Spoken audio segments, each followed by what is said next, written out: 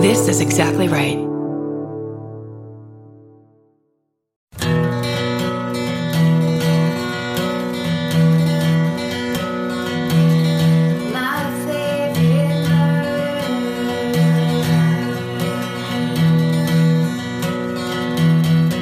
Hello, and welcome to My Favorite Murder. That's Georgia Hardstark. That's Karen Kilgariff. We're here to tell you some things. Some things, some thoughts, some feelings. You know what we're going to do? We're going to podcast at you. Absolutely. That's what podcasting is. Some doubts, some epiphanies. Some TV viewing, some observations out our front windows. Do you know what I was just doing? Speaking of front windows, What? I just did something I've done maybe a handful of times during quarantine. Can I guess? Okay. Did you do like a leg show in the window for your neighbors? Kind of. I Okay. danced. Really? Tell us why. Tell us how. I don't know. 'Cause I was hoping you'd dance. Thank you. I don't know. I never put on music. It's always a book or a podcast. I had just had therapy and it felt freeing. And I put on Belle and Sebastian just Nice. to listen to a little, which I never do. And it's so poppy and fun. And I love it so much that I just started Can I guess? dancing. Yeah. Can I guess the song? Yeah. Or Boy album. with the Arab strap. No, but they all No. sound fun like that. So Tiger Milk. Okay. Yep. Tiger Milk. I just started dancing and Cookie was like, what are you? Cookie's never seen me dance before. So she was a little confused, but then I went on my balcony and for the whole world to see, I just started dancing. So yeah, there was a little leg show. Nice. And it felt so good. I think everyone should try it in the privacy Dancing. of your own home, of your own room alone. And then the public of your own balcony. That's right. Pretend dance like no one's watching. But then there were a helicopter went by, of course. So I was like, what's up? The cops. The cops, It was man. just like fun and freeing and was weird and lovely. I really like that idea because I think there's real science behind the idea of when you process something and then you move your body. Yeah. And it actually helps you physiologically process whatever Definitely. you might have been talking about. Mm-hmm. Well, Might have been an instinct that told you to do that. Yes. And my therapist says there's this thing called pony sweat. That's like a lead, but casual, fun, great music. Be yourself, dance like Zoom. And it's just like really open to all kinds of people. And she's always telling me to do it. And I need to, but I feel weird and I'm the weird one. So I never do it, but it definitely like boosts your mood. It's a serotonin fucking boost. I wonder if that's the kind of thing. I find that with streaming things, you can go on there with your camera off and do whatever you want. You Totally. can truly sit and judge all of Pony Sweat as they do it. And then you're like, I'll decide. Yeah. If I'm And then do you it. see everyone having fun and you're like, I want to convey fun too with them because there's no judgment, you know? And also the idea of I'm the one that's weird is the idea every person has. That's Right. what every single person thinks. Right. I love that idea. I've actually heard, I know a lot of the people that do Pony Sweat Mhm. and have been like Pony Sweat, the OG Pony Sweaters. And it's all the people that you know and love that Yeah. are like, who gives a shit? Yeah. They wear cool know. clothes, but they're not trying to be cool. They're just like effortlessly cool. They're trying to kind of dance away the onus of having to be cool. Yeah. And that like I think there's a lot of like body dysmorphia, like breaking those walls down and come as you are. And, you know, it's kind of lovely. And I want to be part You of don't have to tape your breasts down if you go to Pony Sweat. You don't have to for the first time ever. dress silly and fun. And I know people wear like wigs and That's don't the know. hottest thing you could do. It is in the Pony sweatiest pony that you could possibly pony. Sweat. But maybe that's the point. Maybe that's it's the like point. it's wig hot yoga, but with kooky music. Yeah. Come on. Yeah. It reminds me of, it's like the kind of thing that for me as a highly damaged Gen Xer from the evil 90s, Uh-huh. I watch the children do things like Pony Sweat and I say, thank God and good for you. And I am not allowed to do that. No, you are. I am not. No, you didn't hear. I was called. By the band. There's a The band stamp. Pavement called me and said, "You're not allowed to." You'll be embarrassing enjoy your yourself. entire generation if you Yeah. do that. But maybe if your generation had been allowed to do it, it would have been. You know what it You guys is? would need less therapy. Entirely. Well, it's in our generation, the option was do what everyone else is doing or be on heroin. And it was hard to choose. Sure. Those are great choices, both of them. They're very specific choices and they definitely guide you down a certain path. Yeah. I feel like the freedom of Pony Sweat and those kind of high concept, like gals and guys, we're going to exercise, but not exercise. Guys, gals, and wear your purple sweats. Be yourself. Be your true self. Where it's like my whole life, everyone was saying, could you please stop being yourself for 4 minutes? Yourself is Dial it embarrassing. It's too Squash. loud. The ideas are too out there. Shut up. Yeah. So are you going to do it or did you already do it? Or you had your own personal Pony I had Sweat? my own personal, and it almost felt like a way to introduce myself to group dancing, solo to group. And then who knows from there? It could go anywhere.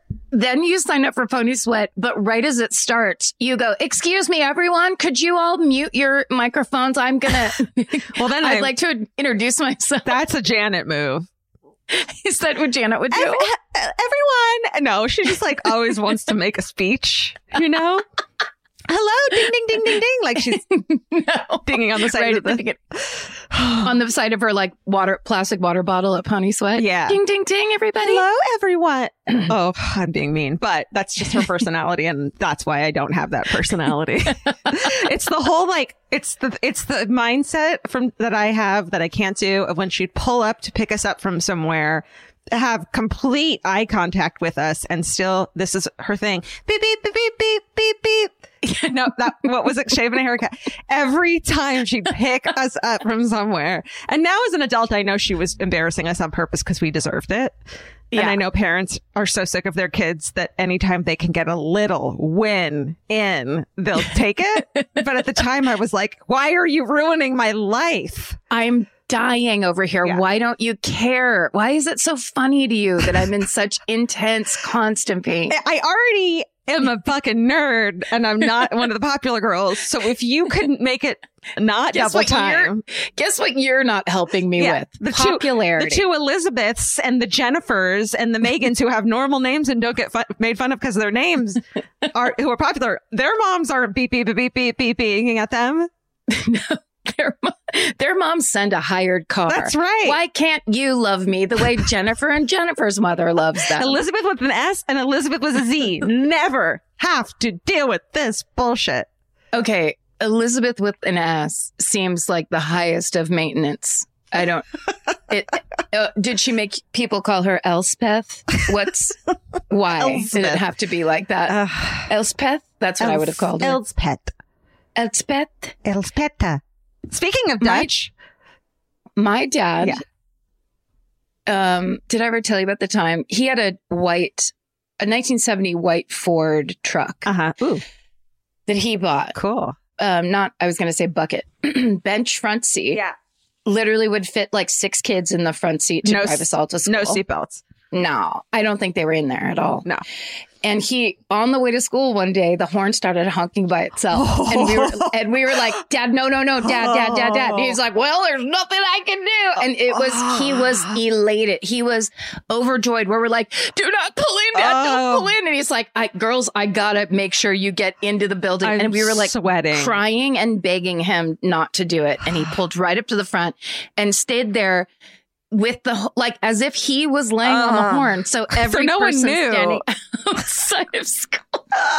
It's just aw. I might need to get off of this podcast for a little while. Oh, was that too much for you? This is triggering me hard. Yeah.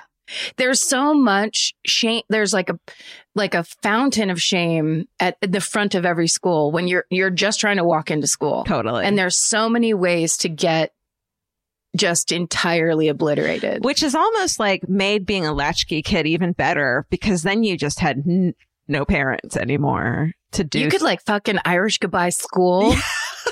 you could dip in, see what you like. Yeah. Then you're just like, maybe I won't go to sixth period. Bye. Yeah, I'm one of the only whatever. kids that have keys to their house. So goodbye. Like, bye. I don't need to be here. I'm going to my apartment now that I live in alone, essentially. I understand some people think this place is a priority, but I think Scooby-Doo is a priority. That's right. Let's get these mysteries solved. Listen, Maury Povich is not going to watch itself. Jenny Jones and Maury Povich and Ricky Lake.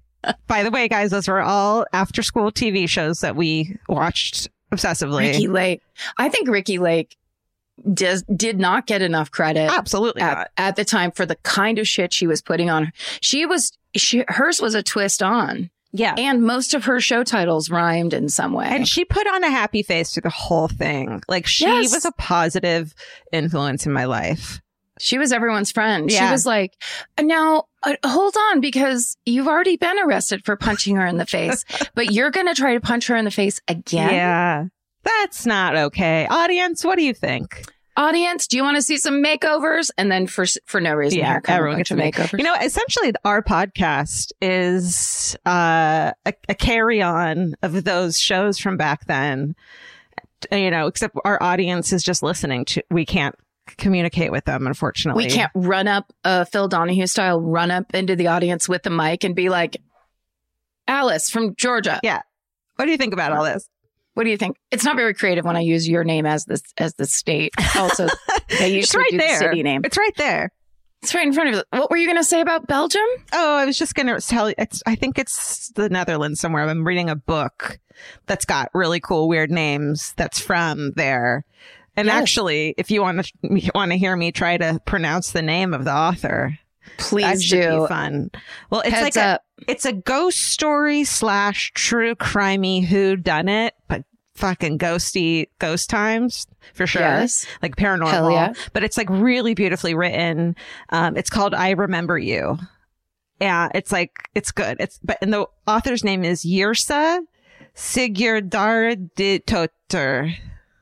Oh, and I Yrsa think Sigurðardóttir. I think I got that right, to be honest with you. I think that's Bjork's sister, first of all, and you're dead on right. Yeah. So just look up I Remember You. I'm listening to it. It's beautifully read and beautifully written and so spooky. And like, what did you say the first name's Ilsa? Yrsa. So YRSA. YRSA. Yeah. And it's really, it's like a cool distraction. This couple buys this decrepit old house on a Netherlands island and has to redo it, but it's fucking haunted as shit. And then like something's going on in the village that this like detective has to figure out, and his son passed away, and like ghosty ghost stuff. Okay. Do you want to hear something lightly mind blowing? Yeah. My recommendation for a TV series this week is also Belgian. Whoa. Wait, you said Netherlands. But I don't know. Those are not the same. But I don't know where the fuck it is. I just know I can't pronounce the name, so I'm just going to go straight to the Netherlands. Oh, got it. Okay. Yeah. Sorry. For some reason, I thought when you very first mentioned it, and then I interrupted you back to do this horn story, I thought you said something about Belgium. I bet I did. And that could be right, too. Okay. That could be wrong or right, too. It can all be right and wrong. Okay. It's just, we rarely talk about Belgium. So it's exciting. Yeah. It is. That we would both be mentioning. Yeah. It. I found, on my streaming services. Now, this is how we know I'm digging down to the bottom of everything, is because I discovered Sundance TV, which is one of the streaming choices on my TV. And began to scroll through it and was like, this is the streaming service for me. Mm-hmm. This has all like foreign procedurals, ghosty ghost Scandinavian procedurals. Scandinavian. That's the word. Is that what you were looking for? Probably. So there's a TV series on there called Public Enemy. Okay. There's already been 2 seasons. All right. And I think I read somewhere that they're working on a 3rd. I thought it was French. But I believe they're all speaking French, but it takes place in Belgium. Got it. But if you live in either country and would like to correct me thoroughly and in your mother tongue about it, I'm open.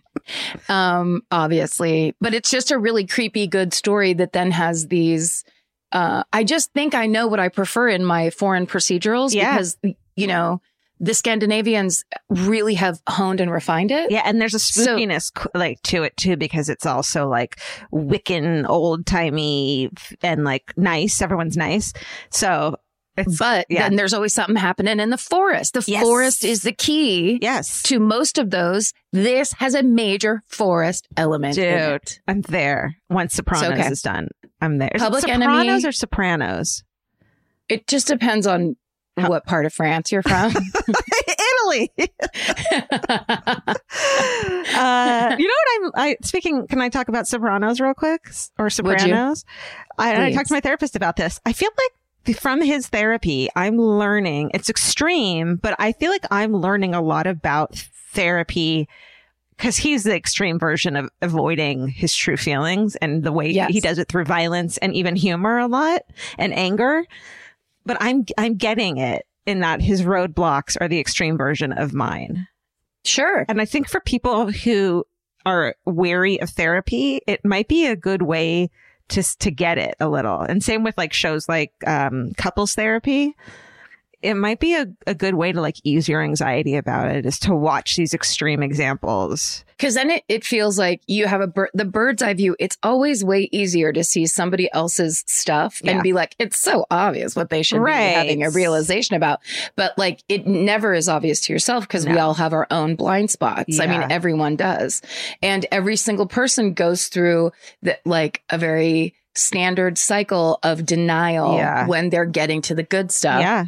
Because that's the hard stuff. So it's like, you watch Tony Soprano threaten his therapist because she would not ever break that and how does that make you feel? Yeah, which I think she's an extreme example. I think that it's a lot softer and a lot more questions and a lot more leading and kinder than she is. But not in New Jersey. Sorry. You better wake up. When you have an Italian therapist, it's in New Jersey and it's on a TV show and it's fictional.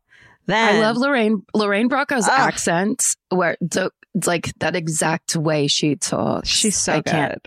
It's so good. She's so good. What else? Are you in the middle? Are you near the end? Feels like you've been watching The Sopranos for a while. Yeah. Or The Sopranos. No, we're in the middle. We're in season 3 of The Sopranos, but we're in season 6 of The Sopranos. You know what I mean? So you know what that's like. You know what I mean? Like technically. No, but I do want to mention a podcast because last week I mentioned the Kristen Smart case in San Luis Obispo and it's cold. And I mentioned the podcast Your Own Backyard and that I hadn't listened to it, but it's a deep dive. It's hosted by Chris Lambert and I can vouch for how fucking good it is. It's got the vibes of the CDC's Someone Knows Something and a lot of those like deep dives, but he's not a journalist. He's not a detective in any way. This is his hometown and he puts it all together and interviews the journalists and interviews the people obsessed with it who have deep dive into it. And it's one of those infuriating ones though, because remember I said something about the investigators working their hardest. Yeah.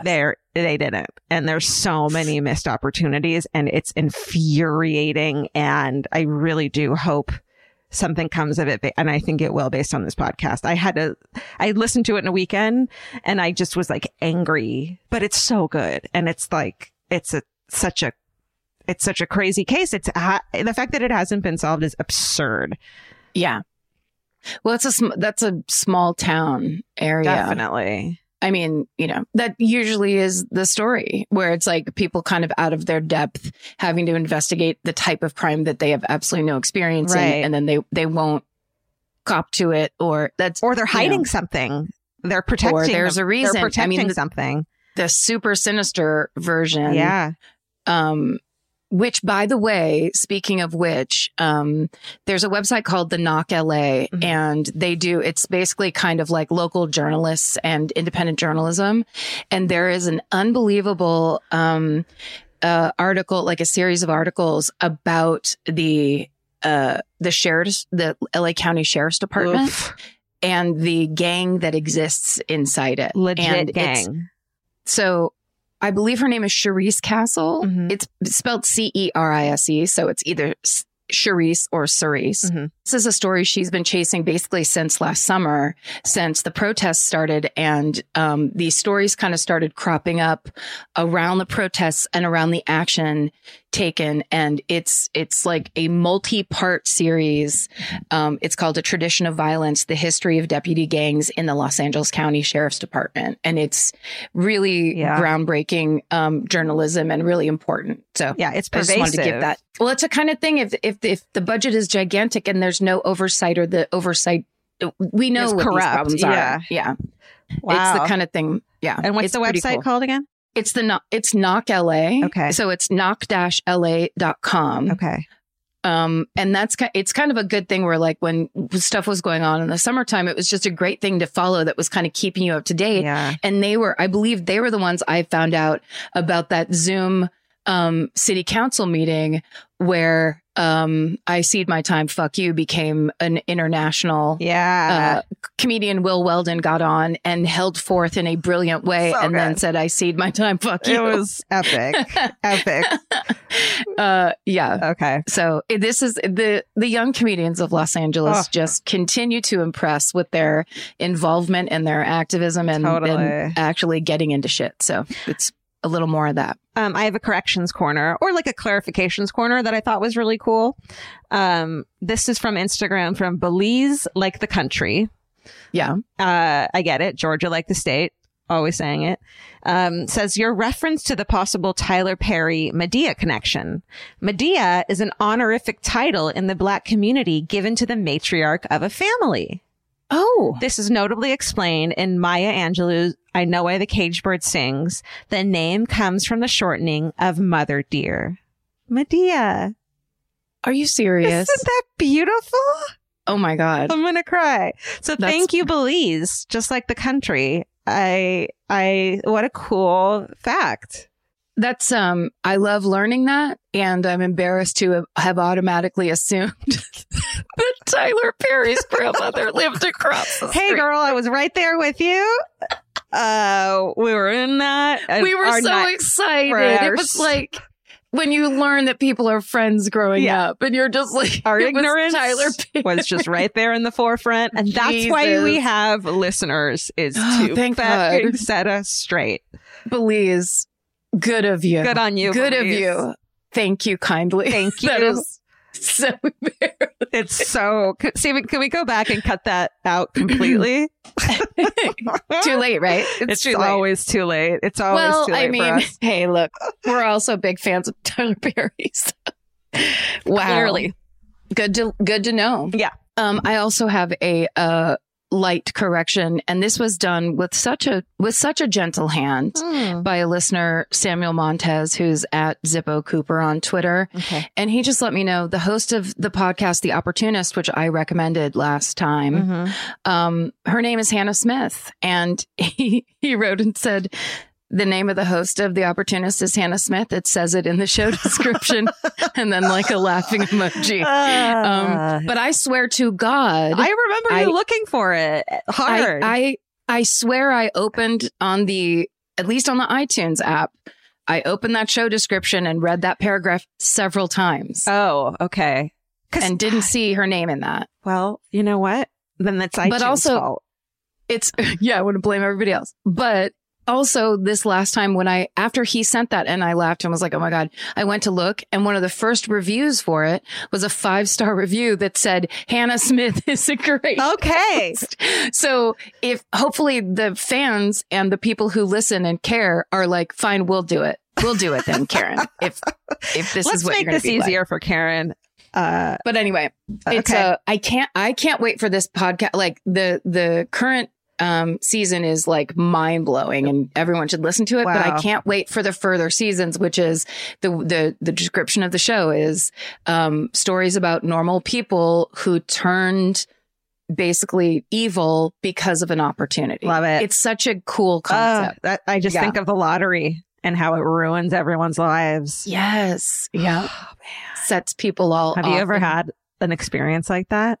Oh, you mean when I won $400 on the giant slot machine in Las Vegas? I just changed my entire personality. I literally I put in like a silver dollar, and it was one of those big oversized ones that's like just almost like a demo. Yeah. And I pulled it and it just started going. And then I like literally turned out to the crowd. I was like, oh my God. And like nobody gave a shit. It was $400. Like that's, won and lost in 3 minutes in Las Vegas. Yeah.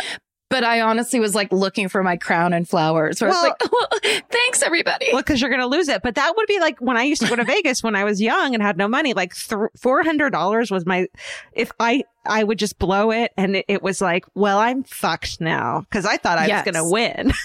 And it's been one night and I can't afford White Castle. Same. Every time I've gone, I've never won except for like in an increment like that, where in my mind, I'm like, I'm set for months. Yeah. And then like 2 hours later, it's almost entirely gone. Whew. I had a friend get mad at this kind of maybe is similar where I had a friend get mad at me when I won $350 on like a quarter slot. And she was mad at me for the rest of the trip. Like it should have been her. And I was like, oh, that's a good friend. You're shitty. Yeah, let's walk through this. And I like bought everyone lunch. No, I know. What? There's $100 gone. Yeah. Get your own fucking lunch. Exactly. That's it. So it was supposed to be me is the fucking most hilarious attitude you can have in Las Vegas. The next time we go to Vegas, I'm going to walk through the casino floor. And if I even hear a bell ring, I'm going to turn and go, what? That was supposed to be me. Uh-huh. It's the thing of when someone says, and I'm really careful with this. If someone says to you, I'm so jealous of you rather than I'm so happy for you. It's a really big indicator of their personality. So, and a lot of times people say it themselves, not meaning it. So just be aware when someone gets something great and you are jealous. It's fine. It's a normal emotion. Just say, I'm happy. Oh, I'm so happy for you. Not, I'm so jealous of you. Cause it just changes the connotation completely. Yeah. Right? Yeah. I mean, I've never heard you say it before. Maybe you're just never jealous of me, but I'm not jealous of anyone. I have everything. No. It's because I think there's also people that it's totally to the person, right? Because there's people who could say that to you and you wouldn't take it the wrong way. You'd actually take it as almost like I'm confiding in you that I'm being evil because that's how good this accomplishment is. Yeah. As opposed to there's people who could go, I'm so happy for you. And their words are like knives in your ears where you're like, no, you're not. You're not. You're not. My gut says no to this. Your smile is angry. Your smile is filled with blades. Yeah. But also, I think there's a time, all of the time in my life where I hated people the most for having things or getting things or winning $300. Sure. And there's been plenty. It's just the reflection of a complete lack in my own life. Yeah. And so it for so long, I'd just be, it'd be like, what? I should have that, not them. And then after a while, you get a little something of your own. Yeah. And then you start to go, oh, I'm not supposed to have what the other people had. Them having it does not take away my opportunities and abilities too. No, I'm supposed to get mine in my own special way. And that's the only way, because if I was handed what they had, I wouldn't care about it. Yeah. You have to kind of like put some skin in the game and earn your own and get it. And then you go like, wow, this is really something. Yeah. But it also, that also goes hand in hand with being addicted to shit where you're just kind of like, I need a thing and I demand it. Yeah. And you're just kind of like, all right, well, here, it doesn't do here, have another drink. You're gonna be so much happier after this. Oh, I feel that in my bones. I feel it every day. Wait, did I have one other thing? No, I just have I remember you and then the name Yrsa written underneath it. So that's yours. I think that's it, right? We have a little bit of business. Yeah, but it's fun. It's like, I don't think we should call it business. It's more like we have a little bit of party time. We have a little bit of an exciting announcement. Yeah, we do.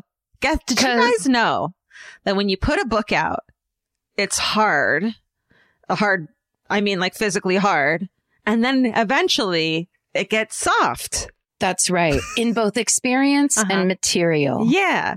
And so our SSDGM, the Say Sexy Don't Get Murdered, the book that came out in hardback is now being released Softbound Yeah. on May 11th, which is my birthday this year. Oh, yeah. Do you know that It turns out. I'm working on a birthday present for you with your sister's help? I'm really bad at surprises.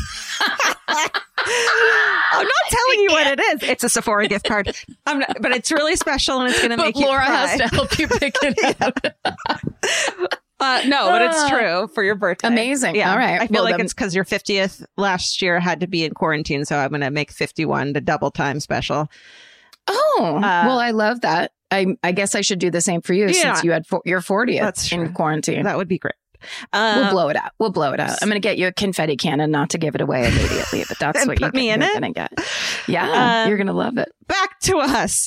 Our book is out. Yes. Going to be out on This is a paperback. book announcement.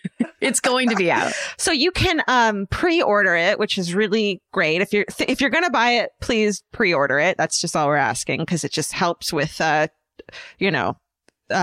I don't know. Popularity. Numbers. There's some sort of number situation. Yeah, it's the same like rate, review, subscribe on podcast. It's pre-order for books.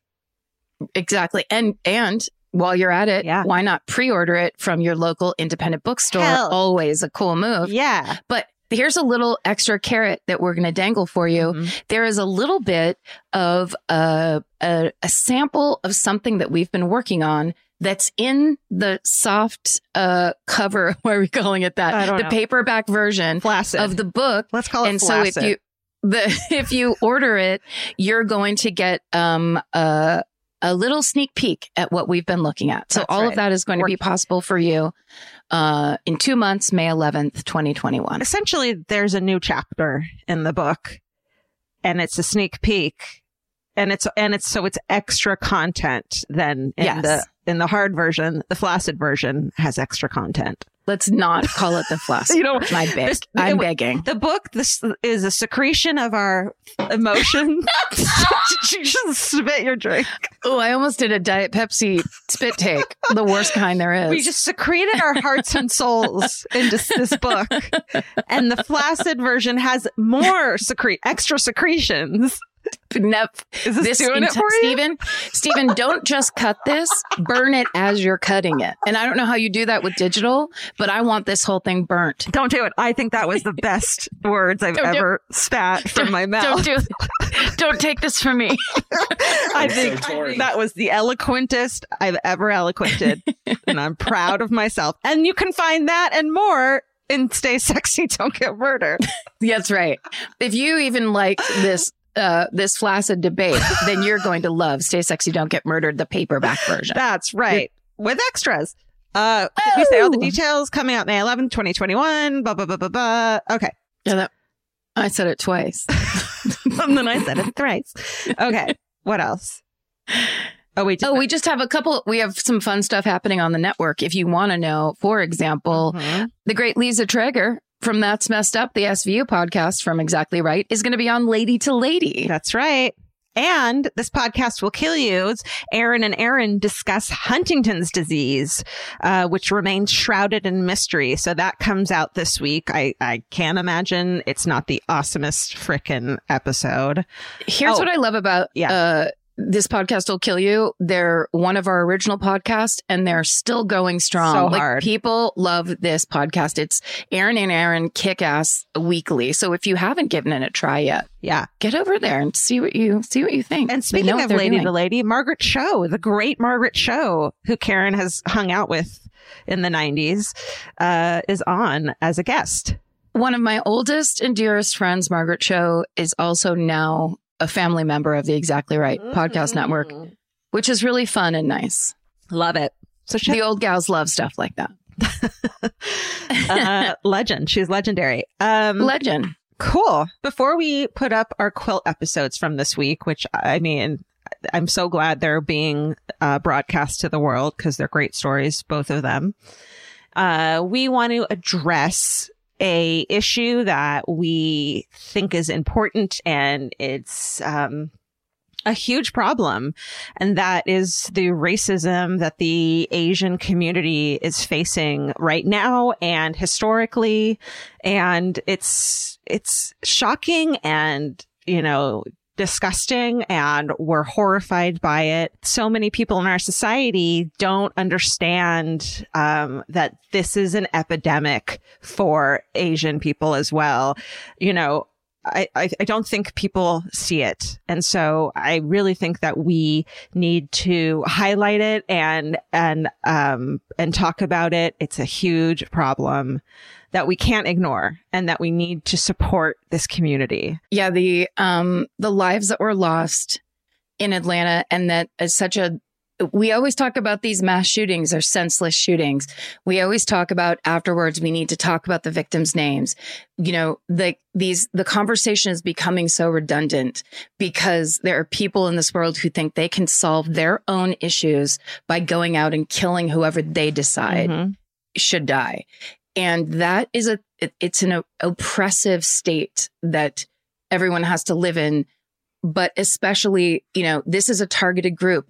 Asian Americans have been targeted for years. So there's a collective called Red Canary Song, and their website is redcanarysong.net. And they call themselves a grassroots collective of Asian and migrant sex workers who are organizing transnationally. And so they're basically, their mission, it says on their website, centers base building with migrant workers through a labor rights framework and mutual aid. We believe that full decriminalization is necessary for labor organizing and anti-trafficking. #rights not raids, #sex work is work. So essentially this is a collective of people who are getting together to stand up for the rights of undocumented sex workers and sex workers, basically across this nation. And I think it's really cool because it's such direct aid. Yeah. And it's such a good thing to support. So we're going to give $10,000 to Red Canary Song in support of the victims of the Atlanta shooting and to basically to help them with the work that they're doing on the street. That's right. And please donate if you can. If not, a great way to get the word out there is just get the word out and make it visible and keep it at the forefront of people's minds. Georgia, have you ever been blown away by the most simple dish at a restaurant, like perfectly scrambled eggs? Oh my God, yes, Karen. And then all I want to do is make that dish at home and eat it every day. Well, you probably could, as long as you have the chef's secret ingredient, Made in Cookware. Made in was created to bring restaurant quality performance kitchenware to home chefs around the world. For years, they've built their business by supplying restaurants and top chefs with high-end cookware. Some of Tom Colicchio's most treasured dishes at his restaurant Craft are made in Made in. Whether you're cooking for professional critics or just the critics you live with, your meals will benefit from the quality of Made in products. Like their carbon steel cookware, it combines the best of both cast iron and stainless steel clad, so it's rugged enough for grills or an open flame. It's the MVP of summer cookouts and cook-ins. What I really love about Made in Cookware is that it actually makes something like having a Memorial Day barbecue much more convenient because you can keep everything on the grill. If you need to throw, say, a pan of garlic up on the top while you're grilling your steaks on the bottom, it's strong enough, durable enough to do that. If you want to take your cooking to the next level, remember what so many great dishes have in common. They're all made in. Save up to 25% this Memorial Day from May 18th through May 27th when you visit madeincookware.com. That's MADEIN cookware.com. Goodbye. Hey, Karen, you know that feeling when you're stressed out and your heart starts to pound and your mind is racing? I do. I know it well. Well, while there's no cure for stress, therapy can help shape your response to it. And since May is Mental Health Awareness Month, there's no better time to try Talkspace. When you sign up for Talkspace, you'll receive a personalized match with a therapist or psychologist, typically within 48 hours. Forbes rates Talkspace as the #1 online therapy platform, plus their licensed professionals are in network with almost all major insurance companies. Once you meet your therapy goals, or if you want to cancel for any reason, Talkspace will provide you with a prorated refund for unused time. I feel like these days people understand the importance of therapy, but the difficult part is just taking that first step. It took me months to make my first therapy appointment. I was so scared. I had a lot of ideas in my head about it. And that's why I think Talkspace is such a good idea, because making it so approachable will just get you there sooner. Then you can actually get in there, figure out what you need, talk to an actual professional, and be on your way to solving some stuff that you might want to solve. To celebrate Mental Health Awareness Month and the power of talking it out in therapy, Talkspace is offering our listeners $80 off your first month with promo code SPACE80. Go to Talkspace.com/MFM and use promo code SPACE80. To match with a licensed therapist today, go to Talkspace.com/MFM and enter promo code SPACE80 and get $80 off your first month and show your support for our show. That's Talkspace.com/MFM. Enter promo code SPACE80. Goodbye. All right, so I'm first this week. Thank you, Stephen. And so I am doing a story from May 5th, 2019. This was at the Toyota Music Factory in Dallas/Irving, Texas, which was such a fun Big old shows. Big old show. Oh, I had big old show. We had fucking cowboy hats waiting for us in the green room. It was wild. It was awesome. And so I'm doing the Adolphus Hotel Ghosts, which was terrifying. We had video footage going of elevators going bonkers. It scared the shit out of me. Definitely. So take a listen. Don't listen in a dark room late at night. It's scary, and have fun. This is the Adolphus Hotel Ghosts. It's you. It's me tonight? I start? Okay, I'm first tonight, guys. Thanks. All right. Well, this one has it all. Ghosts. What? Ghosts. Just two ghosts? Just a lot of ghosts. One ghost murders another. Get ready. Forensic Files, take that. This is the deaths and ghosts of the Adolphus Hotel. Oh. Yeah. So it turns out you guys have a really safe Six Flags over Texas. Only 2 people have ever died there. Oh, no stories to talk about from there? No, it's been open 52 years and there's only been 2 deaths. A Roaring Rapids and Texas Giant roller coaster. Roaring Rapids, that's a bummer, That's right? a tough one. But someone must have stood up, right? No. That's what it always is. It was their fault. Oh, there was the water became electric? No. What? The boat tipped over. No. But that was in the 50s? No. Shit. I tried to help you, Six Flags. I tried to help you. Okay, so let me tell you about the Adolphus Hotel. I got so much information from D Magazine. There's an article by a woman named S. Holland Murphy who just fucking wrote the article about it. She wrote the fuck out of that article? She did. She went to the library and microfiched, and then I just copied and pasted all of it. But she's a great writer. Yeah. I appreciate her. S. Let's Holland hear Murphy. word for word how she did it. Okay. No, I didn't completely. Okay. In 1910, go back there. Okay. The city of Dallas is booming. And the city leaders decides it needs a grand hotel for rich white people. Right.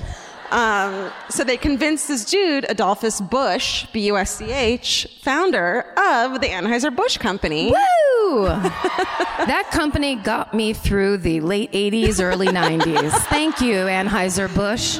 And all your horses and all your men. He basically bought stock in Anheuser-Busch in the 90s.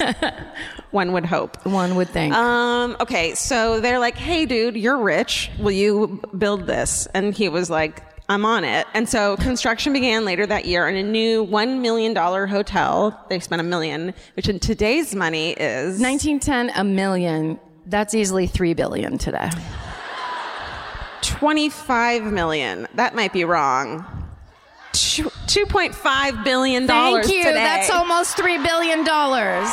I'm getting fucking good at this future money thing. You are. You're really good at it. I was $0.5 billion away from being right on the money.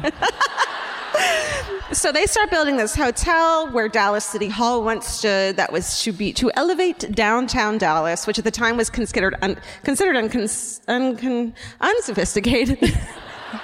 Whatever that means. Unsophisticated? Unsophisticated. And they wanted to turn it into a classy joint. So here's what it looks. Hello. That's Adolphus Bush and all his facial hair. It makes sense that you'd be in a boardroom and you'd turn to this guy and go, can you please build us a hotel? Yeah. Yeah, he knows hotels. I hope. What? That's a very wide coat. It is. The breadth and width of He's got a breadth and width to him, doesn't he? Okay, well, he was like, you know what I'm going to do? Boom. I'm going to do that. Isn't that beautiful? Look at that with its own moon. Wow. Amazing. And actually, so when it opened in October 5th, 1912, that would take a long time. That would be. The Adolphus Hotel was the first posh grand hotel in Dallas, and the 22-story hotel was the tallest building in the state of Texas for almost a decade. Shit. So, look at these little tiny, hovels that bow down. Get your own moon. Get out of here. Right. That's our moon. It's our moon. Okay, so it opens, it's tall, etc. So now the hotel is known as one of the most haunted spots in Dallas. Second only to this room. What? No, we asked. It's only 2 years old, but who knows what stood on it before? They probably do. That would be... We should have had a lighting cue where it all goes out, like all the lights go out, including the exit sign. That's illegal. Because the scariest thing is a fire hazard. Yes. Okay. All right. So the guests at the Adolphus have reported a number of strange experiences. There's complaints from guests being woken up by the sound of someone running down the hallways, which me too, right? We've gotten that a couple times. Yeah, and it's children or ghosts. I don't know. Ghost children. Ghost children. The worst of all. That's right. People feel like someone's watching them at all times in a really creepy way. They hear doors slam or hear the sound of a swing band playing music, like old-timey music, in the middle of the night. And when these incidents are reported, the hotel security goes to investigate. Of course, there's nothing there. And actually, the 19th floor of the hotel appears to be the biggest concentration of ghost activities because there was a ballroom located there in the way back time, and there were big bands playing there, like Benny Goodman and Glenn Miller played there, and so you can still hear the music sometimes late at night playing, which sounds kind of nice. I mean, if you're gonna get haunted, I guess that's not the worst way. Now, there's simply no way it could be the radio. Karen, I'm just saying. Are you a ghost debunker? I might be a bit of a devil's advocate, just for fun on this one. Oh, it's the devil? It's the devil and his band.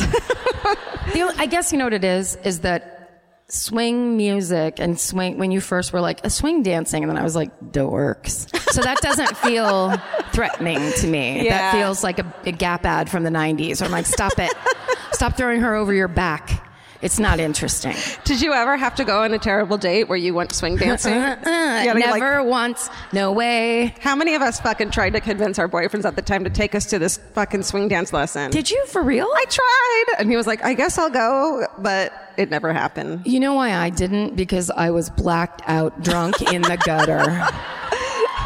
Thank you. Because you know what? I don't need dancing. So shut up. No one's going to swing Karen over their shoulder unless they're carrying her home. Right? It's so true. Okay, so, yeah, the normal fucking ghosty shit. But here's the thing is there's been a shit ton of deaths that have happened since the hotel opened in 1922. So they contribute those deaths to the rumors of it being haunted. And including multiple murders from a very murderous, nefarious elevator shaft out for vengeance, which is all I can come to the conclusion of because that's my thought. It's that or a lot of people just are clumsy. Okay. October 20... God damn it. Steven, cut that out. Steven. Steven! Oh, you didn't even give it. Shout out to Steven. Sorry, we missed you at the top. He's not here. He's not here. But he's listening in the future. Yeah, as a ghost. Can you tell I'm trying to make this spooky, even though I don't really believe in ghosts? God damn it. Okay. He died of mustache. Turns out his mustache wax had stuff in Arsenic? it. Arsenic in it. Okay, so just 2 weeks after the Adolphus' grand opening, an Italian waiter who had just moved to Dallas from Chicago. Okay. He was in the main lobby of the hotel, walking toward the elevator, and he's walking towards the elevator, and he's like, yeah, what's up? Let's just get in the elevator. It turns out that he didn't notice the elevator lift has already left, and he falls 3 floors down the elevator shaft. Shit. His skull is crushed, and he dies 2 hours later at the Baptist Sanitarium, where doctors unsuccessfully performed the operation of raising the bone, which I don't know what that is, but I guess I tried to do it last night after Forensic Files. It didn't work. Yeah, girl. That's right. I did not plan that, and I'm sweating now. Was that a genuine riff? Yeah. Come on.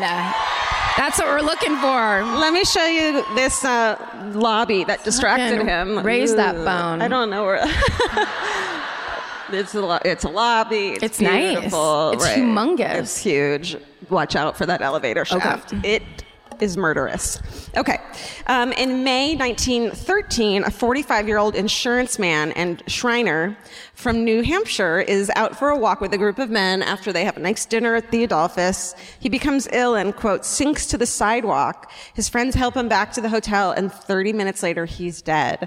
The death is ruled an acute attack of indigestion and apoplexy, which could mean a stroke, but it's also possible the medical examiner used this as a random term for sudden death, since they didn't have the technology we have now. So they were like, he's dead. It's either stroke or this or that or that. Apoplexy. They they lift up his coat and they're just like, this really feels like apoplexy to me. And I've got to go. Right. We have to figure out what raising the bone is, though. Do they move his skull around or something? I think it's like I tried to find it, and it's like cranial fucking craniotomy. It's definitely if that's the same person that jumped my line, you're dead meat. I'm going to find you in the parking lot. It's not. She's a craniologist. You're only allowed to yell shit out if it's real, true science. No, you're not allowed to yell shit out at all. God damn it. Never, never, never. But also, what if it's just a crane that's yelling stuff? I get to do my National Geographic jokes. It's not all boner jokes, God damn it. They throw you under the bus immediately. I was just trying to get a cheap laugh. God.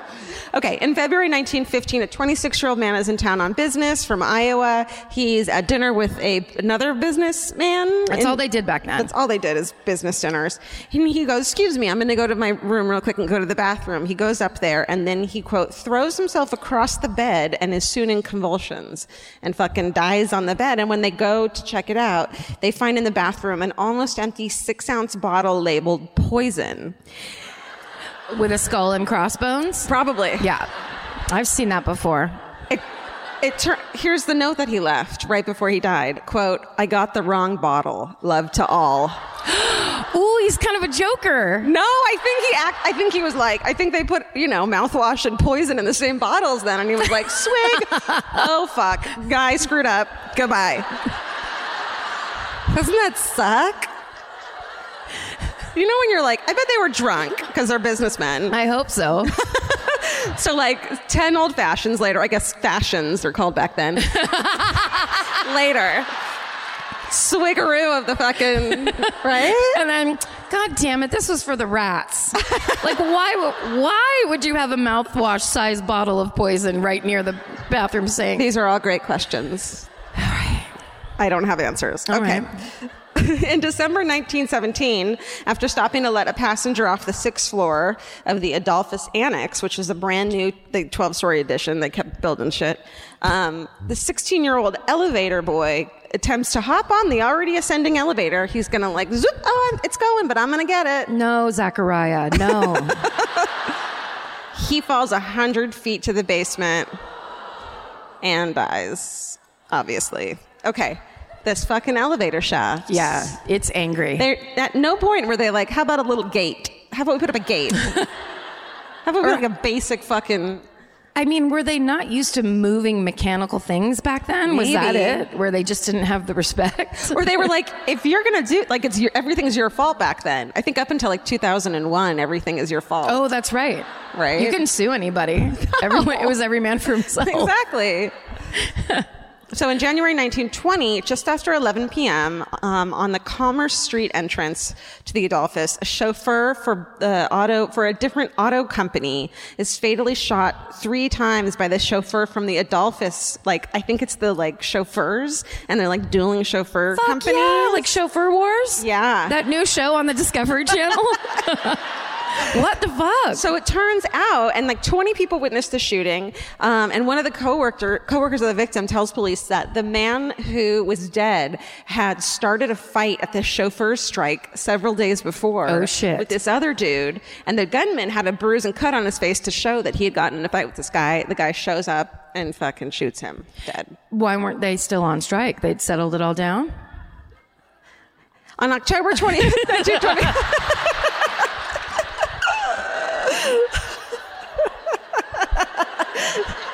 You're right. You're right. Thank you. I'm asking you about union issues from 1910. I wish you wouldn't. I'm always asking you not to ask me about unions. So sorry. You know it's my trigger. But it's my passion. Your passion. This is never going to work. My passion is your trigger. The Karen and Georgia story. Yes, forward by our therapist who we haven't seen in months. He must be happy for us. I mean, he's like, they must be fine. They're great. Okay. This is your job. Karen. Yes.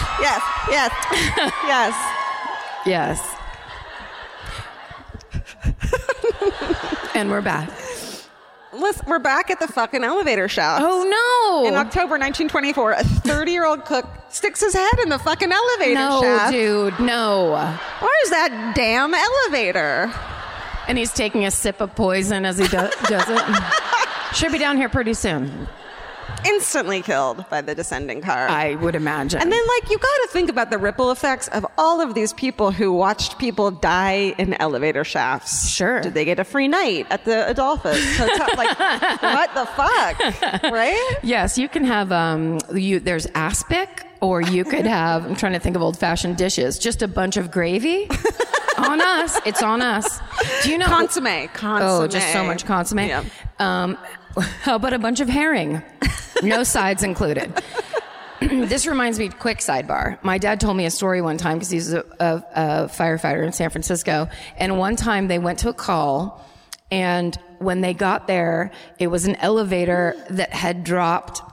Do they do that a lot? Do they drop? I don't think they drop a lot. Okay, great. Although I do always, after he told me the story, check. You know, there's a certificate inside every elevator, and you can check the last time it was inspected. As you're descending quickly. As you're like, ooh, my stomach did it. Oh shit, 93. So my dad told me that they walked in, I think it was a bank or some old building in San Francisco, and they walked in and the elevator car was almost all the way down, and a guy's foot was sticking out of it. And he had stepped into the elevator car, and then it dropped. With his weight, something happened. The car snapped, dropped, caught on his foot. So the only thing that was keeping it from continuing to fall down was the fact that his foot was stuck. I have so many questions. Okay, wait, so his foot was still on his body? Yes. Well, yes. Well. Because he was hanging upside down in the dropped Holy elevator car. Shit. Yes. Okay, and so if he had moved, the elevator would have dropped. No. He could not have moved because he was pinned by the top of he was basically pinned by being stuck like that. Is he okay? So that, Noah! There's nothing okay about that man. Did he end up okay? I believe so, because they had to. And of course, I'm not kidding. I'm sure that when my dad told me the story, I was like 7.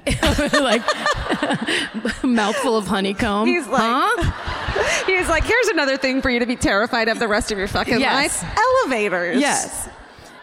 I guess they had to get a jack in. Like they went out to a car, got a jack, and then they had to hold the guy's foot, which was smashed, and then jack the elevator car up enough to get him out. Goodbye. Yep. Take the fucking stairs. What a fun comedy sidebar that was. You know what it is? There's things like this that because of my father I've been holding inside for years, and now I can get them out like 4,000 people at a time. Give it to them. They love it. It's not yours anymore. They do. It's first responder shit. Please have some respect for the first responders and the horrible things they see at all times. Man. Guys, if you have anxiety, I highly suggest you start a podcast and just spill all your shit to people. Yeah, you just get it right out. It's great. Moving on to more shit. Great. Then, February 1930, a hat model, she must have had a lovely head. She's fine. She walks into the hotel room of a 60-year-old man. He's a hat salesman. She's gonna, I don't know. This is dirty. A hat salesman walks into a bar. No. First of all, when have you ever seen a hat model? They just stick them on those styrofoam heads. I don't really understand this either. Okay, I won't ask questions. No, ask them, because I have them too. Okay. She's going to go help him with his... Maybe he's going to take photographs of her in the jaunty little... I don't know. In a hat only? The point is... The point is, the man is nowhere to be found, and she notices that there's a torn window screen.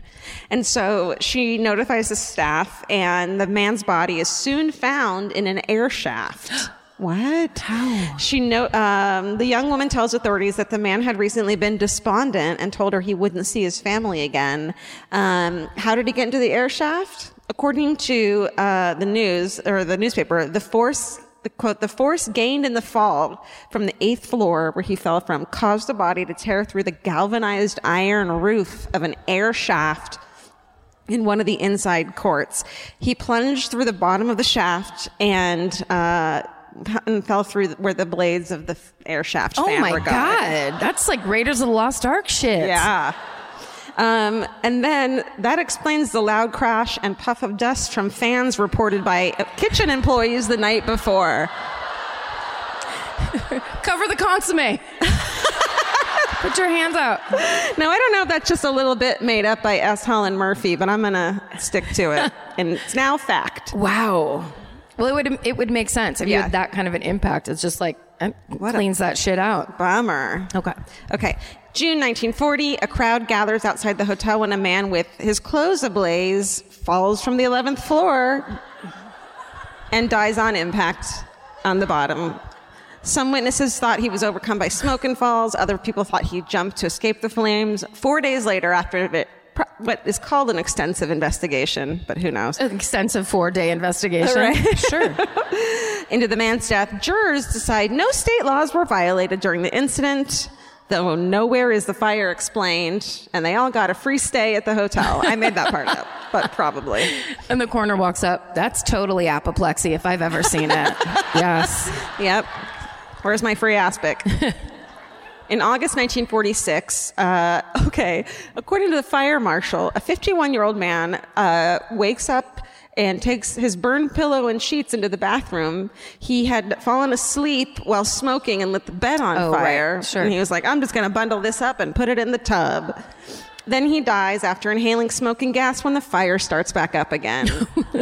He didn't tamp it out. I don't know. Well, don't smoke in bed, friends. And also, don't drink and smoke in bed, because I think that's a piece of it. Did you ever do that? Here, the fire's out. Tie. That's right. Okay.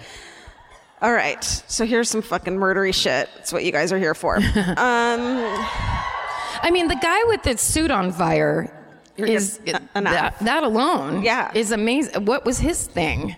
The jury said it was fine. Everything's fine. He grabbed the wrong bottle. It's fine. Yep. In 1959 of July, the body of a 25-year-old sex worker is found in a small courtyard 14 floors below her room. The Dallas Morning News described the woman's body plunging down the 4x8 inset in the building and hitting the walls as she went down. Ugh. And also included was the details of such things as what the book she had been reading that was lying on her bed, which was A Fool There Was. Have you read it? Yeah, I love it. It's a lot like Twilight. I looked it up and it said, a cunning woman who uses her irresistible charms to seduce and abandon a series of influential men. You know how we like to do. Yeah. There are signs of a struggle, but the case remains unsolved for months. Many men are questioned, but it isn't until months later in January of 1959 when an 18-year-old woman was beaten and left for dead at the Mercantile Continental Building in a closet. And authorities find a man named Willie Philpott who had worked at the Adolphus. And they question him, and he confesses to both the beating of the woman at the Mercantile who survived and the murder of the woman at the Adolphus. Wow. He tells authorities that he had been working at the Adolphus and had delivered food to the woman's room throughout the day. And he says she invited him in for some whiskey. And while they were talking, quote, his hand began to twitch in a murdery way, which is like, dude. Well, that's when you leave. Yeah. I mean, great idea. If the murder hand starts going, go back to your own fucking room. Yeah. Take a cold shower, friend. Turn yourself in, maybe. Maybe. Oh, so turns out I have a murder hand. Could you put me into a cell or a hospital of some kind? Yeah. Oh, want to see the rooms at the Adolphus? Yeah. Oh, ooh. Haunted. Smells weird. Also humongous. Yeah. Huge. And we're like, and that was $7 a night. Yeah, truly. Okay. So he says that she invited him in. His murder hand began to twitch. He chokes her, and then when she stopped moving, he threw her out the window and went back to work. Wow. He's also confessed to the murder of a 10-year-old girl in Longview, and he's executed for that murder. Wow. Yay. March 1971, a witness says he warns the hotel porter to make sure the elevator car is on the second floor. He's going to load in some band equipment. Remember that swing dancing we heard? Hey, help me. Wait, it's 1971, so it's... That's right. But this is... I don't laugh like that. I don't know what's happening. We know. It's the phlegm guy coming back to haunt you. He's like, I'll show you. He's having his revenge. That's right. Just after replying, after the hotel porter says, yeah, the elevator's right here, see? And steps into it. Guess what? It's not there. No. Okay. It seems like with this elevator, it never is. No. I'm telling you, this fucking elevator is a murderer. Yeah, it is. The most famous spirit that everyone claims to see at the Adolphus, of course, is the Lady in White, which I think every popular hotel has to have. Yeah. The story is that a young woman was left at the altar getting married. She was going to get married. It was during the Depression era, and she was so upset that her fiancé didn't show up for the wedding that she hanged herself in the hotel's grand ballroom on the 19th floor. And now she roams the halls of the Adolphus, sobbing and trailing after hotel ghosts. Many ghosts have reported seeing an apparition of a young woman in an old-fashioned bridal gown. Can I just ask one question? Absolutely. She's trailing after ghosts? Did I say that? Yeah. Hotel guests. Guests, yes. No, but think of it. How scary is the ghost that haunts other ghosts? That's horrifying. That's next level fucking EMT meter shit where you are like... Well, it's fact now because I said it.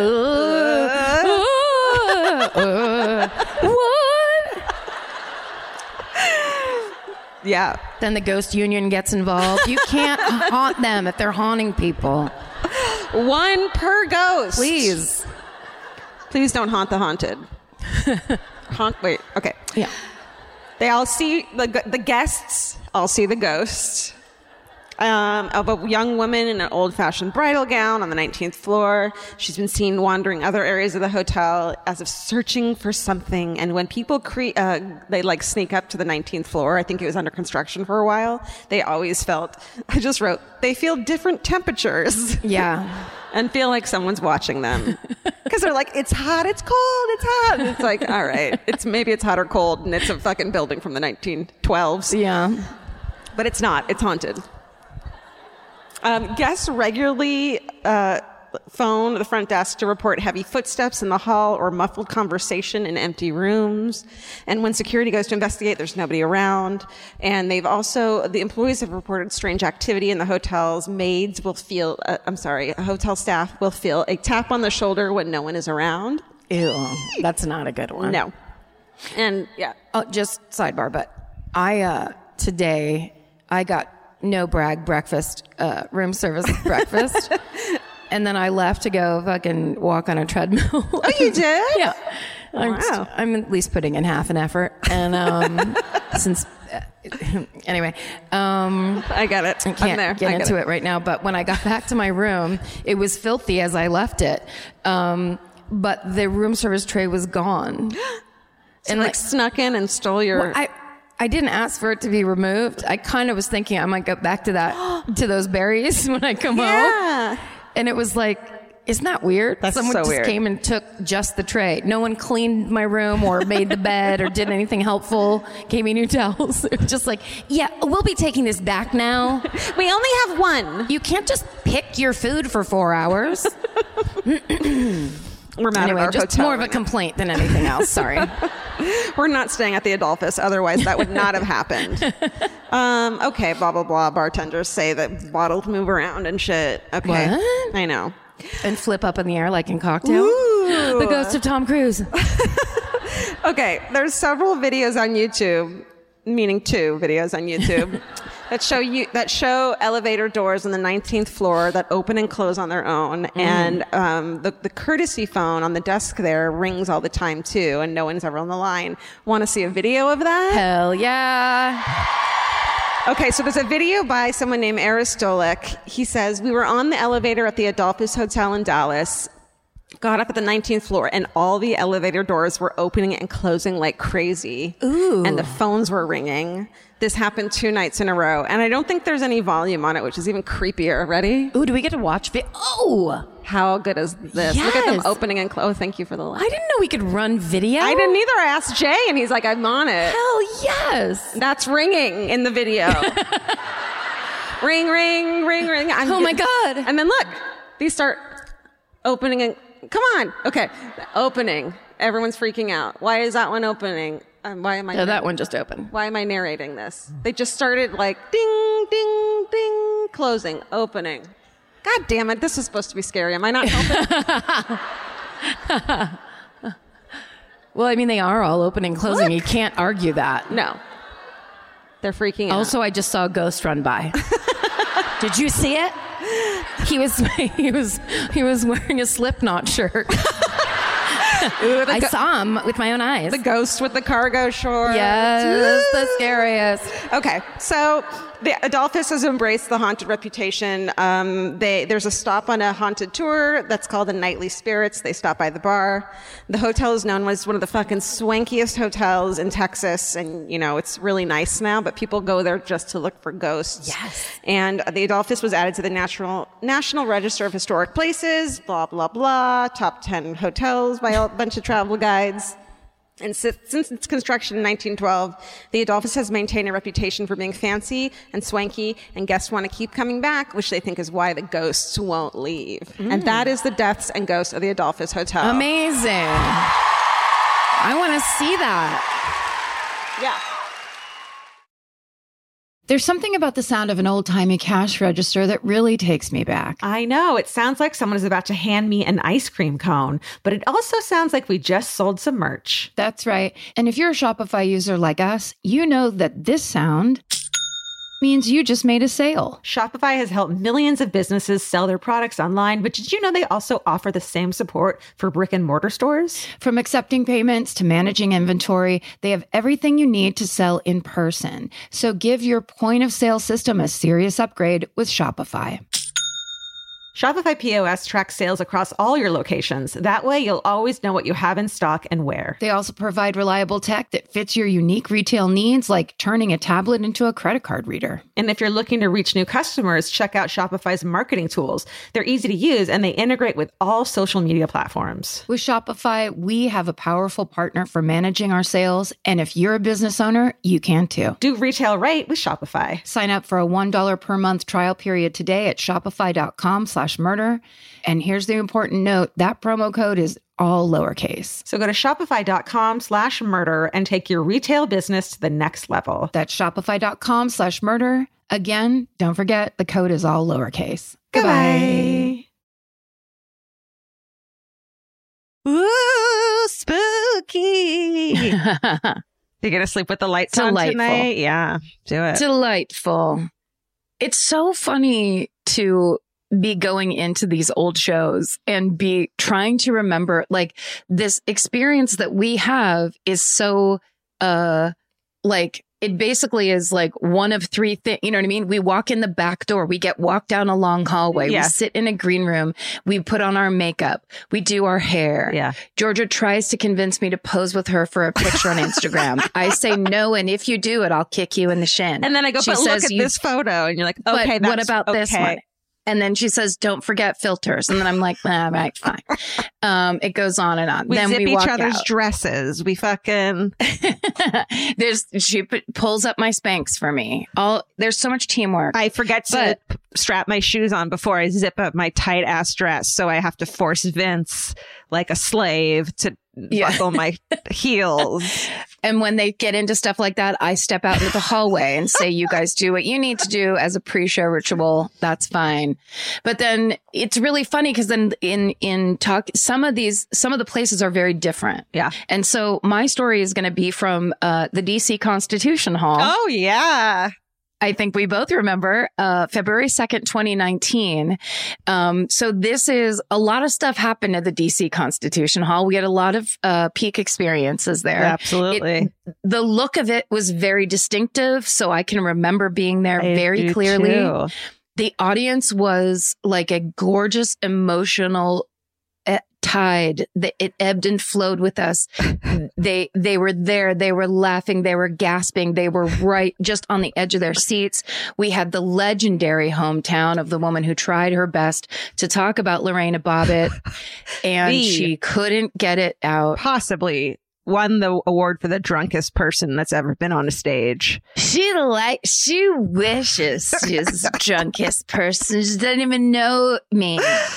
This is the one where Vince, you know, he'll have them come up to him and wait in the wings with him. And he said, oh, fuck. As soon as bless her heart. We're not making fun of her. I'm sure she's lovely and was nervous, whatever, and not expecting to go on stage. I've been, Karen. Hey, have we been there?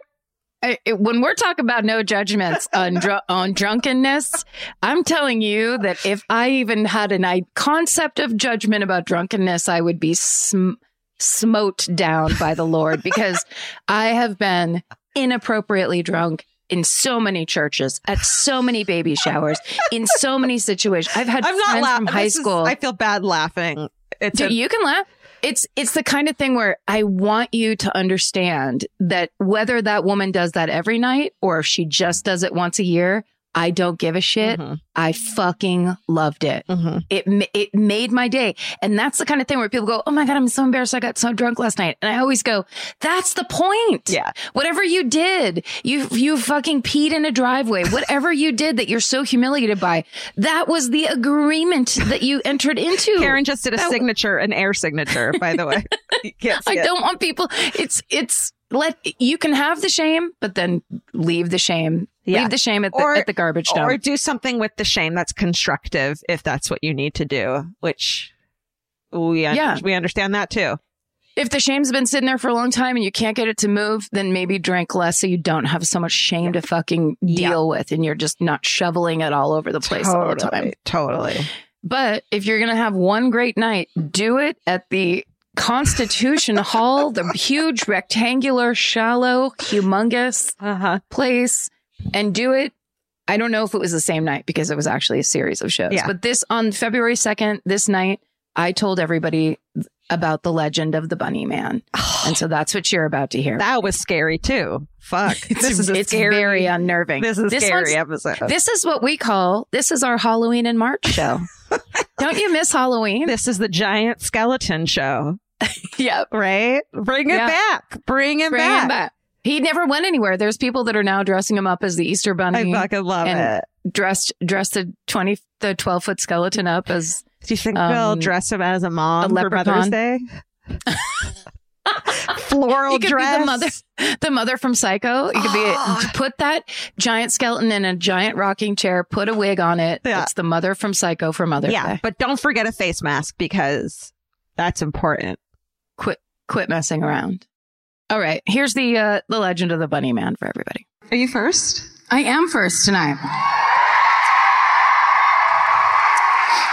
And I'm excited to be first because I'm going to talk about the Fairfax Bunny Man. What?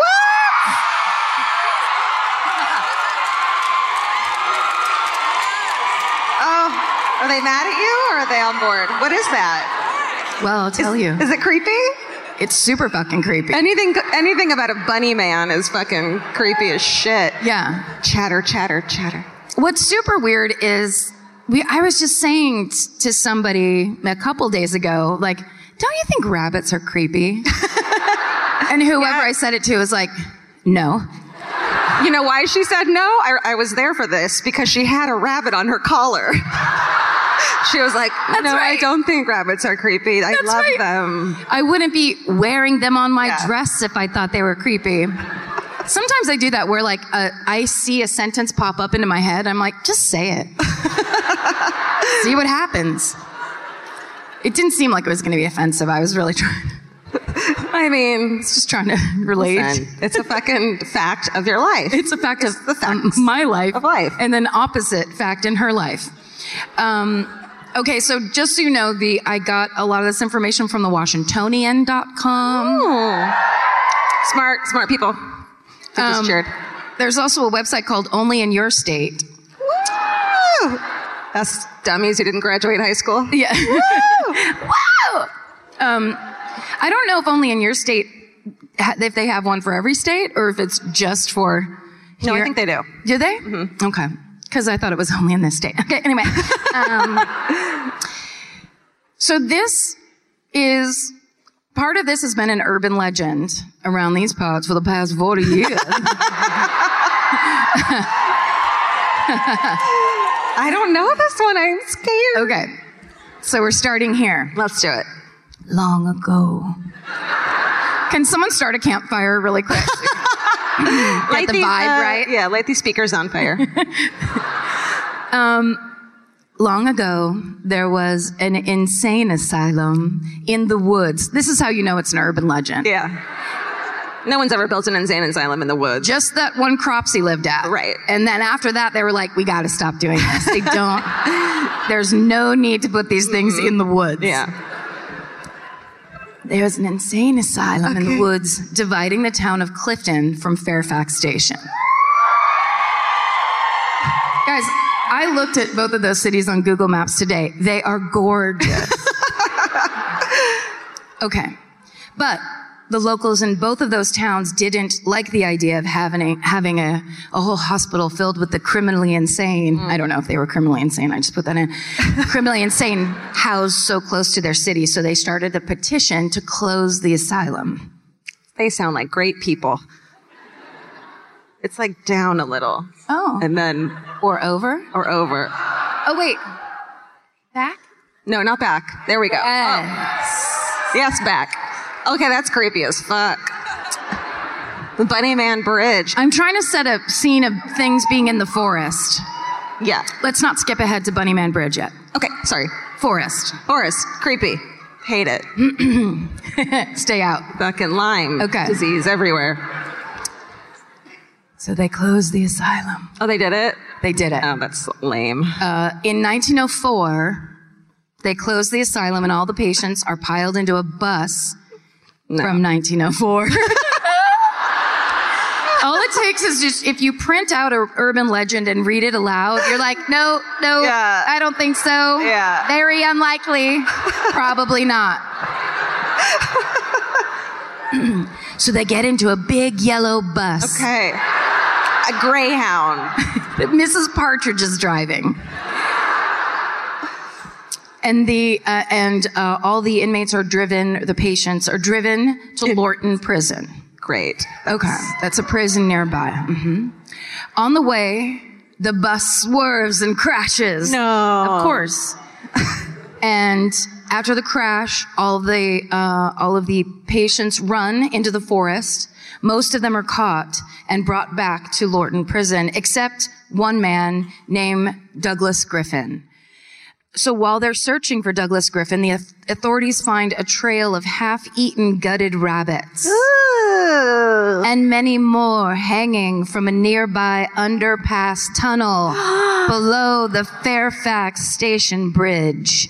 Ew. I probably should have brought the tunnel up now. Somebody made this online. No. I didn't think it would work. I didn't know it would work as a gift. I didn't know we could do gifts. That's so awesome. It's great to know we can do Look gifts. at it. You're scaring everyone. Too bad. That's the creepiest gif I've ever seen. Oh my God, these live shows have now changed that I know we can do fucking gifts. Now that we can do fucking gifts as much as we want, I better turn that off. That GIF was made by someone named Sam Wolf Connolly. The entire website was called samwolfconnolly.com, so I got really scared that if I didn't credit this GIF, it seems like a big deal for Sam Wolf Connolly, so I want him to get full credit. He seems to be great at making GIFs. Cool. You can call them GIFs if you want to, but that's not what they actually are called. We were somewhere the other day. Fucking agent. Our agent was like, yeah, we could use a GIF. And I'm like, what? He did it casually as if we weren't all like, what? Like he just said it in a sentence and then no one, and we're just like, what? I'm like, that's peanut butter, you nerd. Okay. So then, right? Dead hanging rabbits. What? The police. Some are crying. Some are holding each other. If it's an urban legend, you can say whatever the fuck you want. Mayhem. So then, the police search the woods for Griffin for months. They can't find him. And then, on Halloween night... Oh. He had a calendar in the woods, and he was like, this is gonna be great. That's what I was saying. How the fuck would you know? This is gonna be great. He does something on Halloween night at the stroke of midnight, where I was just like, what? Does he have just an amazing digital watch back in 1904? No, he didn't. He's standing by the sundial all day. Come on, midnight. No, sundial wouldn't help you. No, okay. It's my urban legend now. So then on Halloween night, several teens. That phrase is a red flag right there. Yeah, because the teens didn't exist until the 1950s. That's true. Right? That is exactly right. Also, anytime someone uses the phrase several teens, they don't know what they're talking about. There's 2 or there's 5. Or there's like 30 and they're pushing a bus over. Okay. Yeah. A lot of rules. And then on Halloween night, several teens meet up under the bridge to hang out and party Halloween style. Yeah, but it's 1904. 1904, so what they did is they got one big piece of molasses and they broke it off in several different pieces. Oh, fun. Eat this, Anne-Marie. Okay. That kind of shit. They're partying. Okay. And at the stroke of midnight, of course, several teens are attacked by an axe-wielding man who's dressed like a rabbit. Oh, wait, no. So he went to a fucking costume shop, got a digital fucking watch. Sorry, I skipped ahead. He's Okay. not dressed like a rabbit. Sorry. They're just attacked with an axe. Okay. All right. The next morning, several teens are found hanging from the bridge, Jesus. gutted like the rabbits Douglas Griffin had left in his wake. What the fuck? And when police finally find Douglas Griffin at that tunnel overpass, I wrote overpass, but it would really be the underpass part. He's not on the top. Oh no, he is on the top because he runs away from the police onto the tracks and is hit by an oncoming train. And after the train passed, they heard Douglas laughing. No. That's all. What? And then it's eventually revealed that Douglas Griffin had been institutionalized for killing his entire family on Easter Sunday. Oh, okay. So much bullshit. We could Yeah. I grow just the don't most like. beautiful roses. You have to pick one holiday per urban legend. Yeah, no. You know what I mean? It's an Easter murder. It's celebrated on Halloween. Right. You can't. It's how they do it here. Okay. And to this day, it's said that if you are at Bunnyman Bridge at midnight on Halloween night, you too will meet the fate of those several teens and innocent bunnies. And now I just want to share this with you. Look at that. Oh no. Why? Why would anyone? I was trying to look for things, different pictures on the internet. And if you put in creepy bunny or bunny killer or the bunny man, like this comes up immediately under bunny man. Yeah, it does. They're like, here's what you're getting yourself into. You sure you want to proceed? Click yes or no. Click yes or no. Love Google. Anytime I see one of those things, I'm like, please introduce me to the person who made that mask.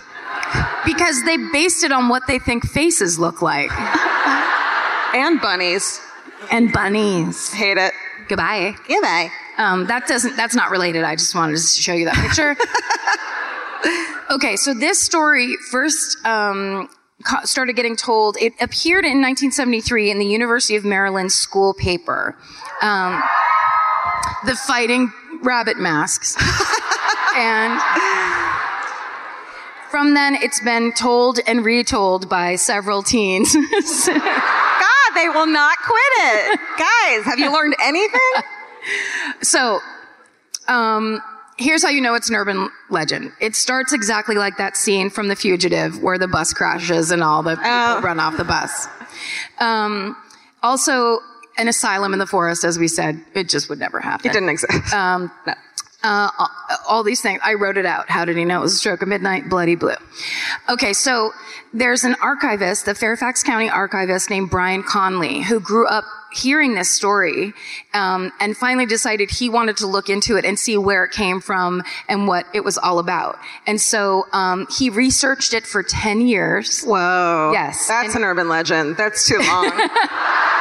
And at the stroke of midnight on New Year's Eve, He realized he wasted a shit ton of time. he seems like the kind of guy who's like, I'm a researcher, but I don't want to get into like heavy shit or boring shit. I'm just going to talk about stories people tell each other for fun. So in 2002, he published what is considered the foremost paper on the Fairfax Bunny Man. And thank God he did. Nobody else had even submitted one. And they were like, go ahead, dude. No one's competing with you. Yeah. Okay. So one of the first things he finds out is that Lorton Prison wasn't even open until 1916. So that it could have been that prison that they were driving their big yellow bus to. There were no records of any asylum ever having been in the forest between those two cities. Well, there hasn't been an asylum around here. For over 25 years. I'm just going to now start doing a Foghorn Leghorn impression when I say the phrase 25 years. Also, there was no records of anyone named Douglas Griffin living in the area, and there was no bridge anywhere near the forest that lies between those two cities. I mean, so, this story is nothing without a bridge. it's really falling apart. Yeah. Okay, so Brian Conley believes that the story is referring to Fairfax Station Bridge on Colchester Road, which that actually was a picture of, which was a party spot for local several teens, and and also is creepy looking tunnel. And now Google Maps calls that bridge Bunnyman Bridge. And it's called that there. Okay. It's actually officially called that now, or at Google headquarters. But here's the twist. It's actually based on a true story. Shut the fuck up. Yes. Everybody scream. So, I'll show you this. Show me something. Tell me about the thing is it another bunny costume? Could it be okay. No! So listen. No. Yeah. No. Apparently, around 1970. 70? 70. Okay, I'm there. 70. Got it. There were 2 incidents in Burke, Virginia. You're cheering for yourself? You have a bunny man running around. How dare you? An axe-wielding bunny man, you're cheering. The fighting axe-wielding bunny men. Yes. That high school.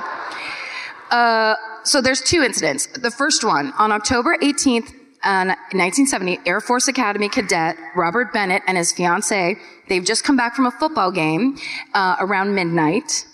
No. A stroke. And they went to his uncle's house. So he decides he's going to pull his car into the empty field across the street from his uncle's house. Great. And they're sitting in the car. The engine is on. And all of a sudden they see, I lost my spot. All of a sudden they see something moving outside the rear window.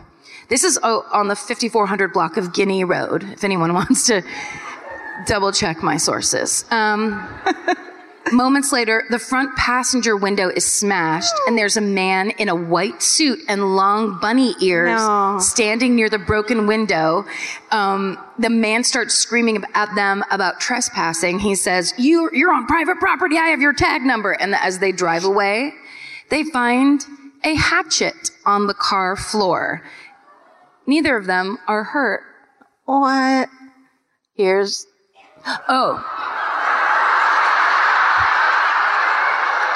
I don't get it. You're not supposed to. This is out of order. Basically, later on, Bennett, he ends up getting married. It's called. What's happening? This is where I'm like, and the KKK is in Burke. All of you. No. The guy, when it happened, the guy was like, it's a guy in a white suit with long bunny ears. Mm-hmm. And the wife's like, actually, it was a Spanish capriote or whatever, however you pronounce this correctly. She's smart. She thought it was that thing. Oh. I guess you couldn't see that being bunny ears. There's the real hatchet that they found in their car. Wow. The police gave it back to them after the whole thing. And they went ahead and mounted it and put it up on a wall next to their singing trout. So Brian Conley actually goes and finds the Bennetts. They're, obviously they were dating when this happened to them. They have been married for 45 years. Mm-hmm. They don't like talking about it. Yeah, let's hear it for fidelity. So nice. They don't like talking about it, but they did confirm, yes, this did happen. And they don't like talking about it, but they got the fucking, come on. That's just for family. That's all they talk about all the time. That's in their secret bunny man room off the kitchen. Next to the trout. You have to go. So basically, he confirms the story not only with the Bennetts, but also with Captain Bennett's. Was he a captain? No, a cadet. Ugh. With Robert Bennett's aunt, who clearly remembers the night that it happened and says that she remembers combing shards of glass out of the girlfriend's hair. Ooh, that's a fun image. Right? And haunting. Mm. Where was the uncle in all this? Yeah. Whose hair was he combing? Okay. Then, 2 weeks after the Bennett attack, the bunny man shows up again a block away. Now, this time it's October 29th, 1970. You see how we're creeping up on Halloween? Oh, I see it there. Okay. Yeah. Okay, good. A private security guard for a construction site named Paul Phillips spots a man on the front porch of a new unoccupied house. So he goes up. This is in Kings Park West, also on Guinea Road. It's a gorgeous housing development. So many nice porches. So he comes up and he's like about to say, hey, you can't be around here, or whatever. And he sees a guy in a gray, black, and white bunny costume holding an axe. And when he begins to speak, he thinks the man's 20 years old, 5'8", weighs around 175 pounds. Looks like a bunny. Looks exactly like a terrible, terrible rabbit. And as he starts talking to him, the man starts chopping at the porch post that's like on the side. Holy and saying, if you don't get out of here, I'm going to bust you on the head. What a dick. There's another version of the story where he says, if you come any closer, I'll chop off your head, which is like the punched up version of the first one. Busting you in the head doesn't even seem that threatening. Well, you know that thing where you can't say the right thing right away and you're like, I should have said, and just... Why did I tell him I was going to bust him in the head? Yeah. What does that even mean? It's meaningless. Chop off your head. I'm going to chop off your head. Yeah. Next time. That's what I'm going to say next time. Okay, so in the weeks following these incidents, more than 50 people contact the police claiming to have seen the bunny man. Several newspapers, including the Washington Post, report that the bunny man ate a man's runaway cat. What? Yes. He made that up. I'm not laughing at a dead cat. I'm laughing at the idea that a Washington Post reporter had to go out. Yeah. Was it a tabby or a calico? What am I doing with my life? There were actually several more Washington Post articles about the bunny man. One on October 22nd, the bunny man in bunny costume sought in Fairfax. Another one on Halloween, the rabbit reappears. Then a week later, bunny man seen. And then 2 days after that, bunny reports are multiplying. Stop it. Someone was bored out of their mind. In 1973, a student at the University of Maryland, College Park, named... You got the shattered windshields. The fighting shattered windshield. Yep. That is a very dangerous mascot. Can you imagine? You're just like the Badgers and you're like, what? We have to play against shattered glass?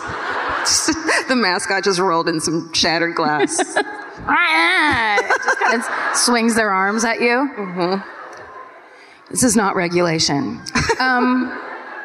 So Patricia Johnson actually submits a research paper. So this is years before our friend Brian Conley. And it's saying that there have been 54 variations on those two incidents since they had been reported. Wow. So basically she was starting, I think, a study on urban legends and how stories like this, if you got a nugget of something good, like a man in a bunny costume with an axe, that thing is going to go, it's just going to spread and go everywhere. Yeah. It's like gonorrhea. The good kind. That good gonorrhea. So Brian Conley, in his studies, he finds police reports confirming that the Fairfax County Police did look for a male in his late teens or early 20s dressed as a bunny. Never say rabbit, always bunny. But they don't find anything conclusive. And in one of the last police reports, it said, after a very extensive investigation into this and all other cases of the same nature, it is still unsubstantiated as to whether or not there really is a white rabbit. And so to this day, no one knows who that bunny man was or what motivated him. Brian Conley's theory was that there was a grumpy old man that owned that property across the street from Bennett's uncle's house. And that grumpy old man was very angry about all the development that had been happening in the area. He died about a year before that first event. And so Brian Conley thinks that it's a family member that basically is out there, was fighting the good fight for old grandpa or whatever. He's also in the Ku Klux Klan. Perhaps a deep racist. But he didn't have the right stuff with him, so he's just like, just give me that big mask. The rabbit outfit's fine. I'm so angry.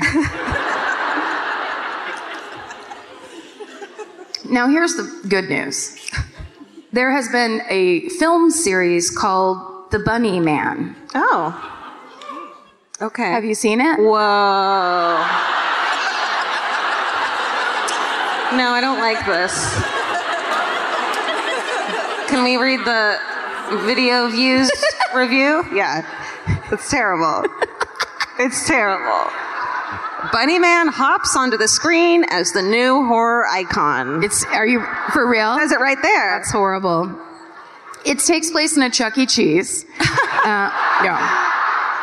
I watched the first 11 minutes of it. Oh my God. This afternoon. You did? It's on Amazon Prime. Please feel free to sign up. And we'll give you our password.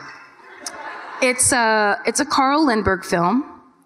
And when you're looking for a film, what I recommend is that if you look on like IMDb or the cast list and it says who played who, if none of the characters have last names, you're in for a treat. Because it's like Johnny and Rachel and Digby and Tex, and you're just like, oh no, this is not going to be good. And there was, that Carl Lindbergh loved Texas Chainsaw Massacre because the first 8 minutes are just a series of bloody women stumbling out of like abandoned houses and like thinking they're free and then getting caught. Oh. But then it happens again to a different girl and you're like, wait, was that other one back in time and this is now the present? Or is this just two different girls that got loose? What the fuck? Whose house is that? There's no mailbox with a last name. There's no last names. It was tough to follow. And do you mind if I just tell you about Bunny Man? Please. There's just, when it gets into like the part where you're like, okay, there's 5 people driving in a car. Oh no, sorry, there were 6 because there was 4 people in the back seat of this car. You know how you do it? Always. If you're going to go on a road trip, you shove 4 people really uncomfortably in the back. Mm-hmm. And then just this big truck comes and starts ramming the back of the car for no reason. Mm-hmm. And they're like, Digby, pull over. And it's just like, who would pull over when someone's trying to kill you with a truck? That's not the thing to do. No, you drive away. And also, it's like a big truck. You could probably get away. Yeah. I mean, it was just a Tercel, but still. Just kick 2 of those people out of the back seat and you're going to fly. That's for real. Right? But you know what they do? They pull over to apologize to the truck for making him mad. And one of the guys in the backseat is like, send a girl so she can act sexy and he'll forgive us. I swear to God. So then they send her. Oh. You can write the rest yourself. And you should. You should. Oh, honey. So this was such a hit, this film. Yeah. That then there's Bunny Man 2. No. I didn't have time to watch it. I'm so sorry. One by one, they all fall down is their tagline. This goes a little bit, it's a little bit more Reservoir Dogsy. It looks like it. Yeah. It does. It has the look and the feel and the bunny. And then, of course, there's Bunny Man Massacre. No. They didn't call it 3. They called it Massacre. This is, there were 2 posters. I think this one must be the European release. There he's in the tunnel.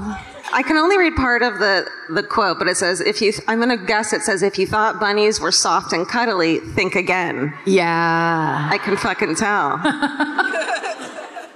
Also, there was Bunny Man 4. Also. Oh. How bad do you think it smelled in that head by then? By this point, they used the same costume for all 4 movies.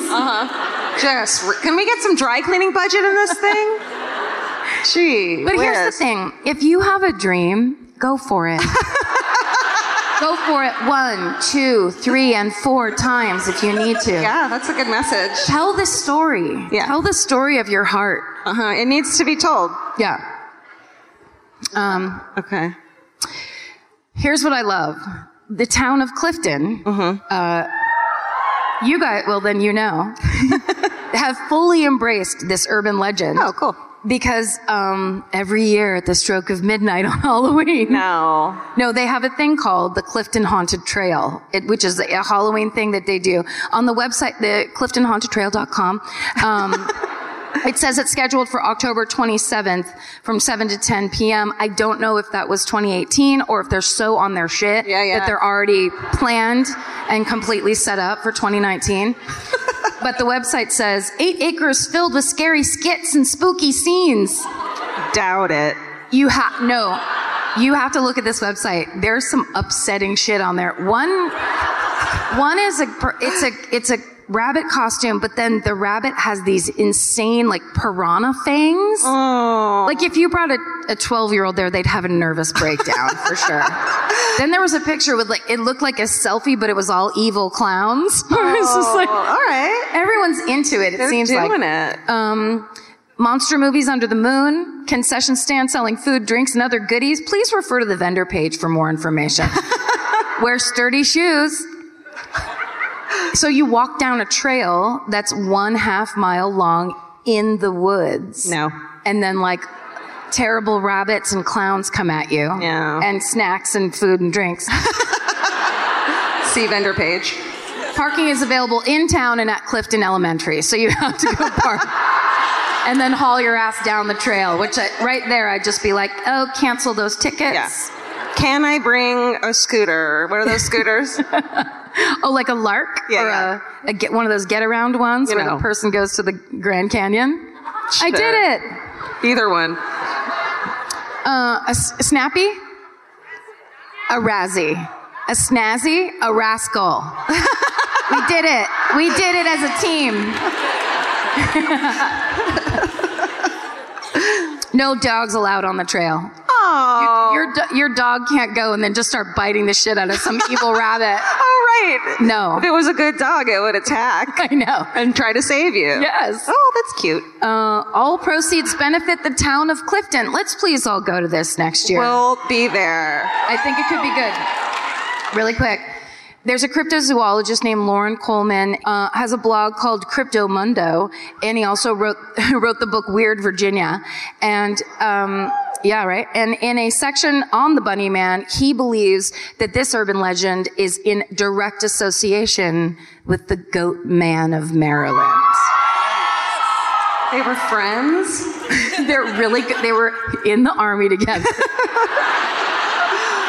Really quick, and this is definitely for another podcast, but the Goat Man of Maryland, just so you know, is an axe-wielding, half-animal, half-man creature that was once a scientist who worked in the Beltsville Agricultural Research Center experimenting on goats until one experiment backfired, and then he was mutated into a goat man who roams the back roads of Beltsville, Maryland, attacking cars with an axe. What did cars ever do to him? That's what goats like. Cars, attacking cars. Yeah. Goats, they're so nuts. Whoever made that up needed to pick 4 of those 10 items. You know? Yeah. Okay. I'm going to end this on an up note. I would love that. Because most of this was bullshit, and I appreciate you partying with me for it. But there is one true horror story about the Lorton prison that is historically accurate, and it's pretty interesting. So in June of 1917, there's a women's suffragette movement called the Silent Sentinels. Yay! Mother! Fucker! Do it! Right. Okay. Hey, ladies. So they had been protesting in front of the White House, demanding the right to vote. And on November 15th, 1917, they were arrested and brought to Lorton Prison. And that was referred to as the Night of Terror, as these women were chained, beaten. One 74-year-old suffragette was stabbed with a broken end of her picketing banner. The protest leader, Lucy Burns, was shackled with her arms over her head, stripped, and left freezing in a cell. Alice Paul began a hunger strike to protest the torture, so they held her down and force-fed her raw eggs through a tube that they shoved down her throat. You said something about a high note that you were going to end on. Is this it? Get ready. This is insane. No. The Silent Sentinels were tortured for 2 weeks in that prison and then released. But I guess this is the high note. The word of this abuse in this prison spread, and suddenly everybody started getting really fucking into the suffragette movement. And 2 years later, in 1919, women won the right to vote.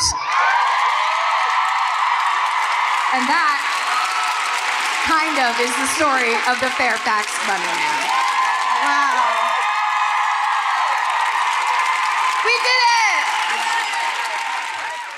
it! Woo! Another terrifying, legendary story. I believe, if I'm not mistaken, that there's a ton of axes in that story. I Am I right, bet. Stephen? You just recently, yeah, Stephen's just like nodding. the axe work is all over the place. Wait, hold on one second. I can hear your dog snoring. Yes. Okay. Hold on.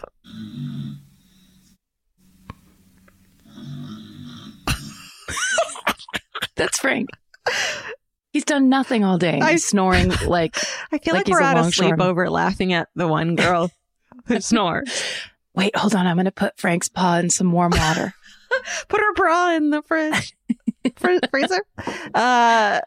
Okay. Okay, now we're going to do the hometown for this quilt. We're going to wrap it up. And this is the hometown that got performed all the way back in 2018 Whoa. in Nashville, Tennessee. We were innocent babies. We did not know what was coming. Oh, Whenever we you just hear were of living. a date, do you always think, I wish I could go back and warn you? Like whenever I hear a date from 2000, I'm always like, how far was that from 9/11? Oh, you know what I mean? Like, oh, I wish we could all do something about it. No, there's nothing to be done. Yeah. Well, the government, one could say the government could have done something beforehand, but they didn't. Why is this turned? Why is this turned? Let's not do your website, right? Your truther website right now. That's for your private life. That's my other podcast. The 9/11 Truther podcast. That's right. No, this actually is a very well told hometown story, also told with a hometown accent. Oh. God bless. Every time. It's better. It just makes it better. It just does. Do we have time for a Hometown murder. Okay, now wait. Everyone whose hand is raised right now, you're disqualified. Okay, sit down. Karen has some stuff to tell you. This is really important and you have to listen. Yeah. Like you haven't been this whole time. God damn it. Listen, roommate. That's what me and my sister say. 'Cause did I tell you that story? I was on the phone with my sister as she was teaching third grade. Because she's been doing it for 30 years and she doesn't give a fuck anymore. So we're like gossiping on the phone. Steven, edit that out if this goes live. Oh, yeah. She'll be super pissed. We're talking on the phone. She's like, anyway, I was at this bar and it was super good. And then she goes, hold on. Excuse me, room 8. Starts very self-righteously yelling at the children up there. Room Like, 8. how dare you? And I'm like, Laura, we've been on the phone for 10 minutes. They deserve to do whatever they want at this I just point. picture them. She hadn't given them any work to do. They're all just staring at her. Miss Kilgariff, Anything. we're bored. Oh, okay, so yeah. here's the rules, and please trust us that this is time tested and mother approved. Uh-huh. We want it. It needs to be local. Nobody gives a shit about where you grew up. Nashville, Or Tennessee. Tennessee. I think Tennessee is good. Tennessee. We care about you in this state. You can be drunk, but you can't be so drunk that you can't follow your own story. Yes. 2 drinks, I think, max. For me, in my drinking days, it would have been 7, but whatever. It's like, it's about body mass. It's about tolerance. Are you a better storyteller when you're drunk? Probably. How's your diction normally? Yeah. I'm sober, and look what's happening. I mean, it's a mess. What was the other one that was really key? Don't make it. Make it no reading. Thank you. You guys know. Right. Yeah, reading's Make lame. it- I feel like people Yeah. know that one already. That's it. Oh, everyone hates you. Oh, yes. You have to remember that because you got chosen, everyone else hates your guts. So I wouldn't come up here being like, at first I want to give a shout out to my buddy. And you're like, no, act like you have 30 seconds or everyone's about to kill you. Get them on your It's the best way to tell the story anyway. If you can win them over, you fucking won. Just know you are on not parole. Probation. Probation. Was it probation? This is a true crime podcast. Okay, and it's so, my turn. Yes. To pick. I was going to say lights up. Yeah, lights a little bit. I hate doing this. Who are you pointing at? You? Yeah. You. Okay, come on up. See, did you hear everyone go? Oh. Oh, and then you need to go, behind you, there's Vince. Oh, yeah, look at Vince. Can we all tell everyone? Look at him! He's missing the Royal Rumble for this. Yes. So we appreciate it. Oh, that's his Can you see Grammys. back there? Hold that up again. There's a giant eye and a giant ear. Look and listen. Shout out to that. I hold up a giant thumb to you. Hi. Oh, hi. Hi. Southern man you're going to hear today, Kelly Bell. Kelly Bell. It's Kelly Bell, everybody. Hi. Wow. Hi, y'all. And I want y'all to know Here. that one of my ex-husbands. Oh, she's Yes. Yes. Uh-huh. Actually he works for the prisons and was the guy that got out, like no lie, he was his helper. He was actually, he said something to help get him out because he's a real doo-doo head. Is he? Just, if there's any place you can say shithead, it's here. My ex-husband is a real shithead. Okay. Well, You did it. You've got them all on your side now. and my murder it literally happened next door to where I live. Yes. Whoa. Okay. This is good. Yes. Quick question. Yes, ma'am. Is there anything we need to know about John Brown or that situation that I didn't say? Probably some gay stuff happened between him and my ex-husband. I'm just kidding. Oh, shit, I'm just kidding. it's going off. Why would he divorce me otherwise? Right? Okay, got it. Yes. Yeah, no, I'm just kidding. Where I'm just kidding. where are you from? Actually, here in Nashville. Okay. I live about 3 or 4 miles away from here. So Okay, great. And After always party at your house. Your house. Yeah. Yay! Come on, I'll cook for you. Okay, so the story is that my next door neighbors, they had a few children, of course, and their oldest son owned a bar, and he was a good guy. You know, he had some issues, but whatever. But he, We all do. yeah. But he broke up a domestic violence situation. And he was very, he did the same thing, so he would come over every Saturday morning and visit with his parents. Well, the guy that he had separated the fight, and he didn't make a big deal out of it. He just was like, get the fuck out of here. And, yeah.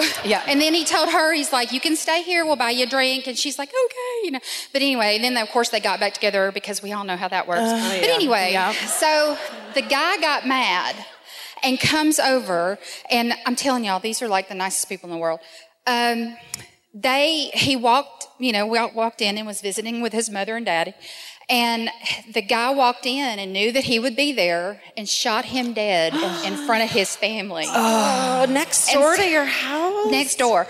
And I'm telling you, these people, just good people. So maybe within 2 years, the mother and father both died. And the house is sitting empty. And it probably won't ever be rented. And then it was like a big deal because, and it happened about maybe 18 years ago, the guy got caught. He was in a car wash, and the SWAT team, Nashville got to use their SWAT team. And I mean, it was but Yes. yeah. So that's the murder next door. And so now we call it the murder house. Of course. Because it is the murder house. Yes, it is. And How long has it been empty for? for, I would say, since 2001, it's been empty. She lived on the other side That of is the my house. child. That is my child. That is my child. That is What's her name, Kelly Bell? Caitlin Bell. It's Caitlin Bell, everybody. Hi. Hi, y'all. But thank you for letting me share. Absolutely. That was That was great. That's how you do it. Great job. Don't hate me All right. All right, guys. We've quilted it together once again. We have. Thank you for joining us. Thank you for being there in spirit with us. And yeah, just keep it real. We're at the beginning of the end of the quarantine. Yeah. We're going to hug you soon. Just believe it. We're gonna hug you with our. Oh, there's a hawk right outside my window, just floating on the air. Oh, that's good luck. That's good luck. Is it? Think so? I say that about everything, but yes. Okay, I think so. Nice. Yeah. I guess I should just say, Frank, you good? Okay.